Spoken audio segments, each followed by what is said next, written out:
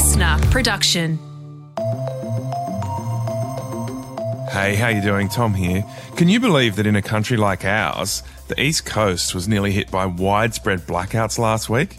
Well, in this episode of The Briefing, we're going to explain last week's crazy energy crisis and a proposed solution that involves subsidising fossil fuels. A lot of environmental activists and even the Greens have sort of lumped in gas, which is a fossil fuel, in with coal, and it's perceived to be just as bad. I don't think the emissions are as bad, but I think we need to have an acceptance by all sides that it's not going to be a smooth transition. There's going to be bumps in the road. So is this a compromise that even renewables advocates will have to accept? That is our briefing in the second half of this episode. First, here are today's headlines with Antoinette Latouf. It is Tuesday, the 21st of June. G'day, Tom. Two big state budgets will be announced today in Queensland and New South Wales. And New South Wales is set to spend big with more than $30 billion of new initiatives. It's going to be a budget focused on reform, focused on managing the state's finances responsibly and setting us up for a more prosperous future. That's the New South Wales Treasurer, Matt Keane. So what's on offer is $400 million for elective surgery, $500 million for boosting housing supply, as well as policies overhauling stamp duty. And there's a number of female-focused measures too, from childcare to public safety to helping women in small business. And Queensland is expected to run a small deficit, spending up big on social housing and health. It will be an historic health budget for Queensland, the likes of which Queenslanders have never seen before. So that's Anastasia Palaszczuk, the Queensland Premier. On social housing, they're expected to announce 1,200 new social and affordable homes. Yeah, Tom, and the New South Wales state election is next year in late March, and it's interesting to see that the New South Wales government is spending a lot on women's safety, so things like women's safety in public places and also a whole bunch of money on domestic violence victim survivors. Yeah, it's an interesting move, especially since at the federal level, the Liberal government was seen to have been punished at the ballot box for ignoring women. So I kind of see this as a bit of a deliberate move to ensure that women aren't forgotten. Yeah, and also I think post-pandemic there's a lot of spending in the health sector because the pandemic showed up massive holes in all of our health systems and also created that massive elective surgery backlog, which they're still trying to deal with in New South Wales and I think probably most states. The ACCC has announced they'll investigate the actions of energy generators during this month's power crisis. So they'll look into any anti-competitive behaviour with a report that's going to be handed to ministers next month. And meanwhile, the proposed capacity mechanism has been announced, which we'll discuss in more detail in our briefing. So the Energy Security Board is proposing that generators, including coal and gas operators, will be paid to guarantee domestic supply. It'll provide that underpinning so that we can ensure that the system remains reliable as we undertake this massive transformation. Much more than a transition, this massive transformation of more renewables into the grid. Energy Minister Chris Bowen there. So under the proposal, individual states can exclude certain suppliers, but the Greens don't think this goes far enough. Energy ministers should not prop up the coal and gas industry. That's Adam Bandt, the Greens leader. So yeah, as we'll discuss later, this is going to be a really interesting debate as we sort of go through this transition period, waiting for enough dispatchable renewable power with our battery storage to come online, how much we support coal and particularly gas in providing that base load dispatchable power so that we don't end up with the crisis we witnessed last week on the eastern seaboard. There's a new 3-in-1 jab in development. We have a 3-in-1 which is COVID, flu and something called RSV. These are all respiratory pathogens that kill people, young and old, every year. So that's the Chief Medical Officer from Moderna, Dr. Paul Barton. He was speaking there on 9. So RSV stands for Respiratory Syncytial Virus, and human trials for a 2-in-1 jab, that's COVID and the flu, are going to start in a couple of months. And the 3-in-1 jab, including RSV, will come soon after and could be available as early as next year. And the pharmaceutical giant has also revealed a new jab for Omicron variant will be ready by August. Tom, I'd be interested to see what this uptake of this new 3-in-1 jab is, given the flu jab uptake has been pretty slow. under a quarter of the adult population and less than 10% of children under 5 have actually received the flu vaccine. So there does seem to be a bit of a hesitancy or a bit of a slow response despite our strong flu season. Maybe it makes sense because the COVID vaccine uptake's been so much greater to give people the flu vaccine at the same time. I'm in that category. I got my 3rd shot, the booster for COVID, but the flu vaccine, I've got no problem with it. I just haven't been bothered to do it. Yeah, the same. It's been on my to-do list for a while, but I've just got to take the step and actually get it. And the Brittany Higgins rape trial could be delayed following a speech made at the Logies. Bruce Learman is accused of sexually assaulting Higgins inside Parliament House in 2019. He's pleaded not guilty, and his lawyers have said that he wants to get on with the case, but he wants a fair trial. And this is after a speech by Lisa Wilkinson at the Logies that mentioned the case, which was heard by 800,000 Australians. His legal team has asked the court to consider a new stay application, and Lehman is due to stand trial in the ACT Supreme Court next Monday. And there's been strong reactions to the International Swimming Body's decision to effectively ban trans women from competing in women's sport. Here's a reaction from an amateur transgender athlete, Hannah Monty. She slammed the decision. A blanket ban is very, very strong and I think really unnecessary because it's painting something which a lot of people have acknowledged is a very grey area and decided that it's black and white. But it appears many elite athletes are supporting the move. Kate Campbell, who addressed FINA before the decision was made, had this to say. To not draw a line and to not make a stand is to allow this debate to continue and allow hurtful things to be said from both sides and to do nothing. Also, and I realise that this may be really harsh, but it will negatively affect female athletes all around the world. So the decision has triggered World Soccer's governing body, FIFA, and World Athletics to review their transgender eligibility policies as well. Yeah, and Olympic silver medalist Maddie Groves, she replied to Campbell on Twitter and posting, "So you banned them from competing with their peers. You're okay with ostracising an already marginalised group, real accepting." So yes, lots of really strong opinions there. From what I've seen so far, Tom, most elite athletes are in support of the move. But I do think, if you're going to close one door, it probably would have been a good idea to open another. And so FINA has talked about the fact that they're going to look into opening, having an open category, which would allow trans athletes to compete. It probably would have been a good idea to have that up and running, to have an alternative solution. Yeah, it will be really interesting to see if they have that open category ready to roll by the next Olympics. We'll catch you tomorrow, Antoinette. We're going to talk the energy crisis in just a moment.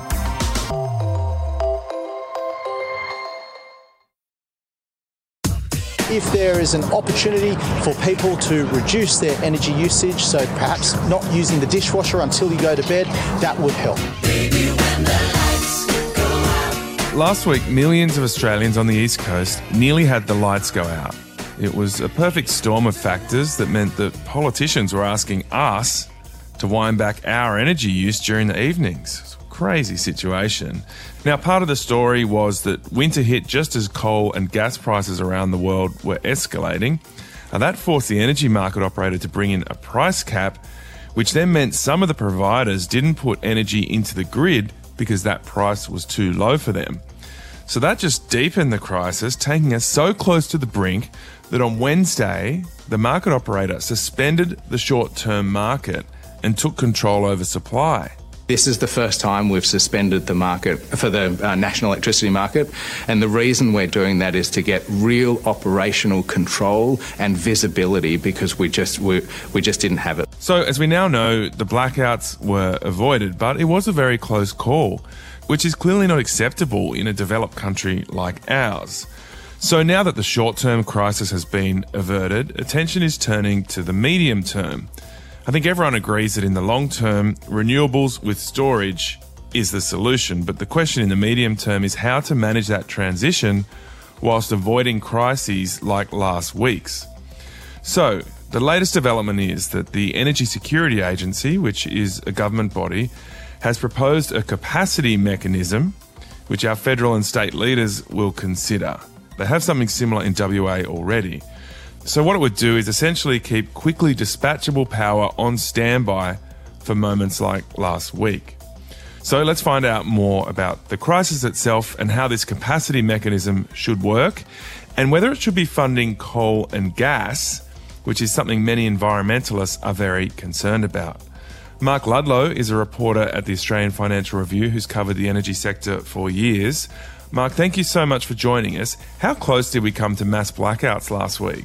It was a pretty close-run thing. There's a whole lot of factors playing into, we had the cold snap starting to winter, so people sort of cranked up air conditioning and heating a lot.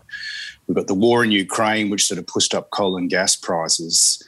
And there was a whole market situation where prices were spiralling out of control. And what the energy regulator did was basically put a price cap of $300 a megawatt hour on how much money these energy companies could earn. And a lot of them were sitting on the sidelines saying, stuff this, I'm not going to bid into the market when I'm only going to get paid this amount of money. And as a result, there was a shortfall of energy in the big eastern states. And the energy market operator was frantically scrambling around to fill that shortfall. It ended up directing companies to bid into the market. And then when that wasn't working, they basically suspended the market. So it was a pretty close run thing, especially in New South Wales, but they managed to scrape through. So when they suspended the market and they essentially decided which companies would supply power to the grid, did they have to compensate those businesses for that, especially if they were supplying power at a loss? Yeah, well, that's the irony of it all. You know, they put this price cap in to try and protect consumers from paying too much for power. But when everything goes pear-shaped and they suspended the market and then basically take over when energy companies bid into the market, they do have to pay them compensation for them putting power into the market. So it's going to be hundreds of millions of dollars that the energy market operator is paying to these companies. And lo and behold, that money that they pay is eventually passed on to consumers in the form of higher bills. Yeah, so this debate about whether or not we should be subsidising gas and coal to create enough capacity to have a stable grid as we transition, that ship's already sailed in a sense, based on your last answer, that in fact last week when we suspended the market on the East Coast, we already had to do exactly that.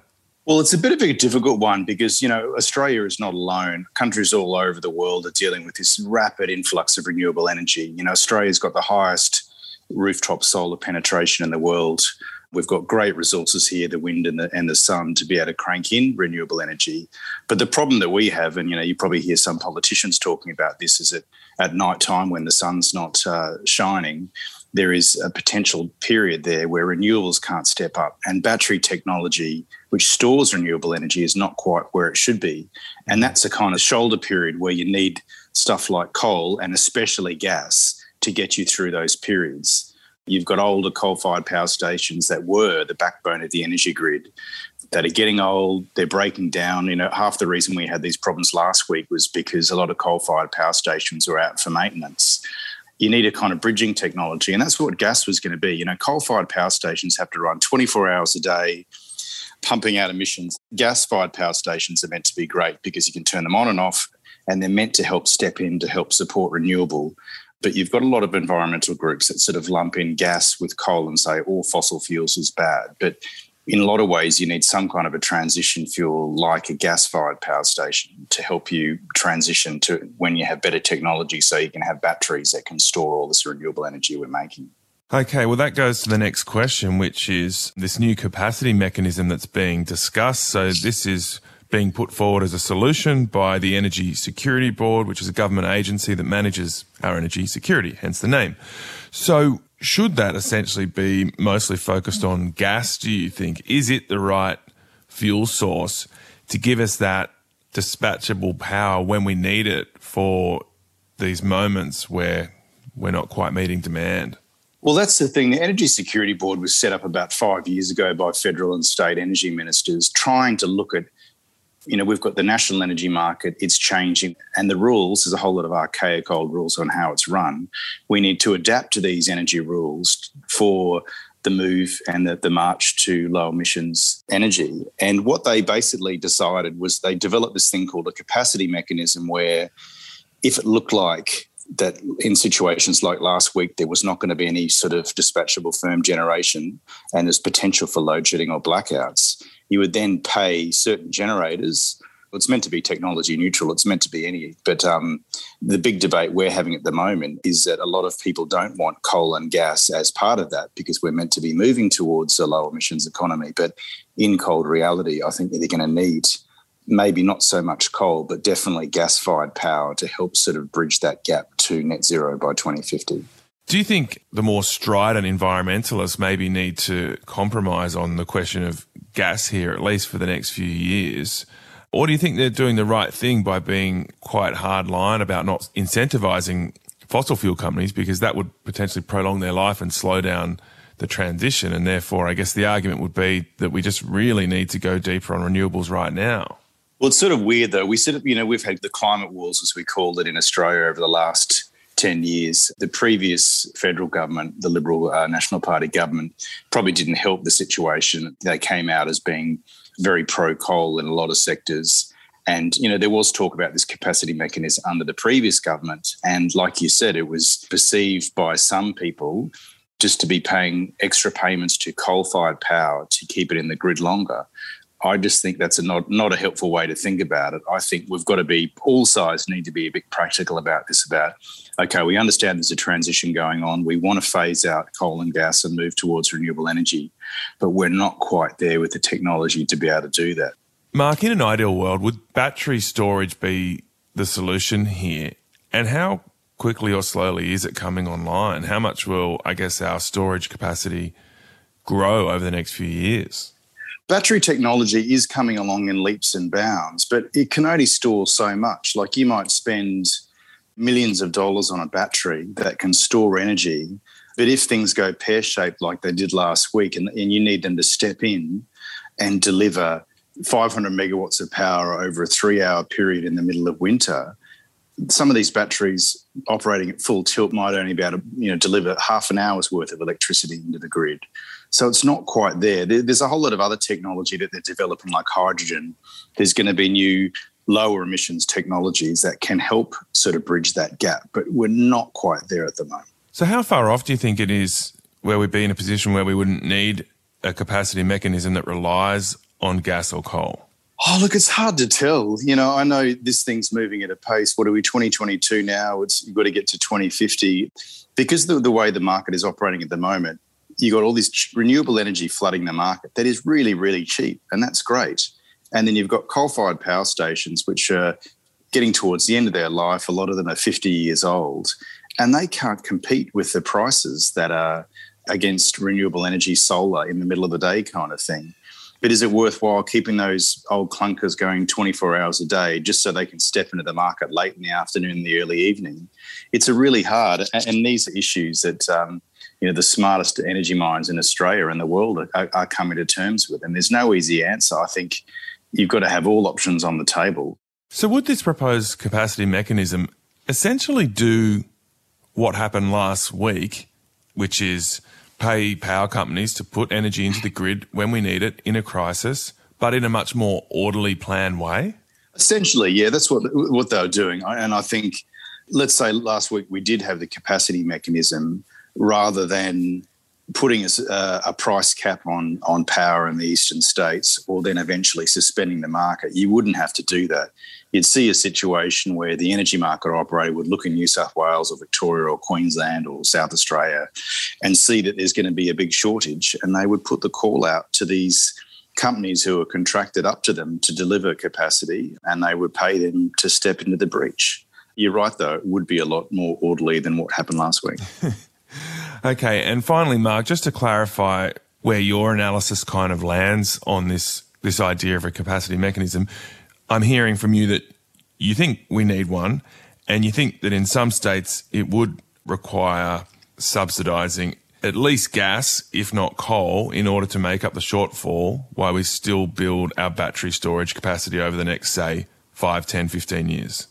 Look, essentially, I think a lot of the problem that we have is that, I've been writing about energy for a fair while, and even 10 years ago, it was sort of acceptance that coal was going to get phased out, but gas would step up as a sort of transition fuel, as we were talking about before, as a way to renewables. But I think a lot of environmental activists and even the Greens have sort of lumped in gas, which is a fossil fuel, in with coal, and it's perceived to be just as bad.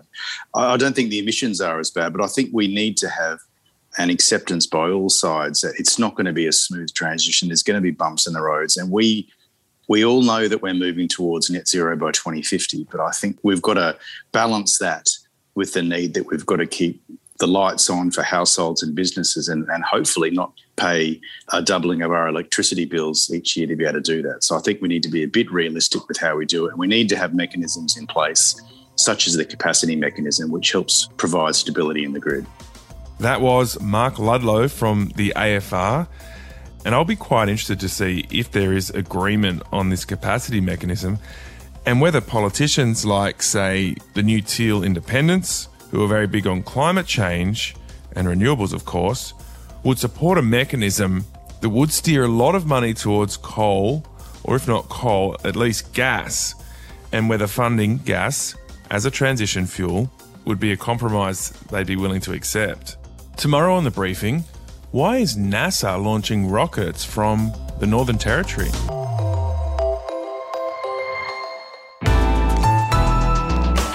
Listener.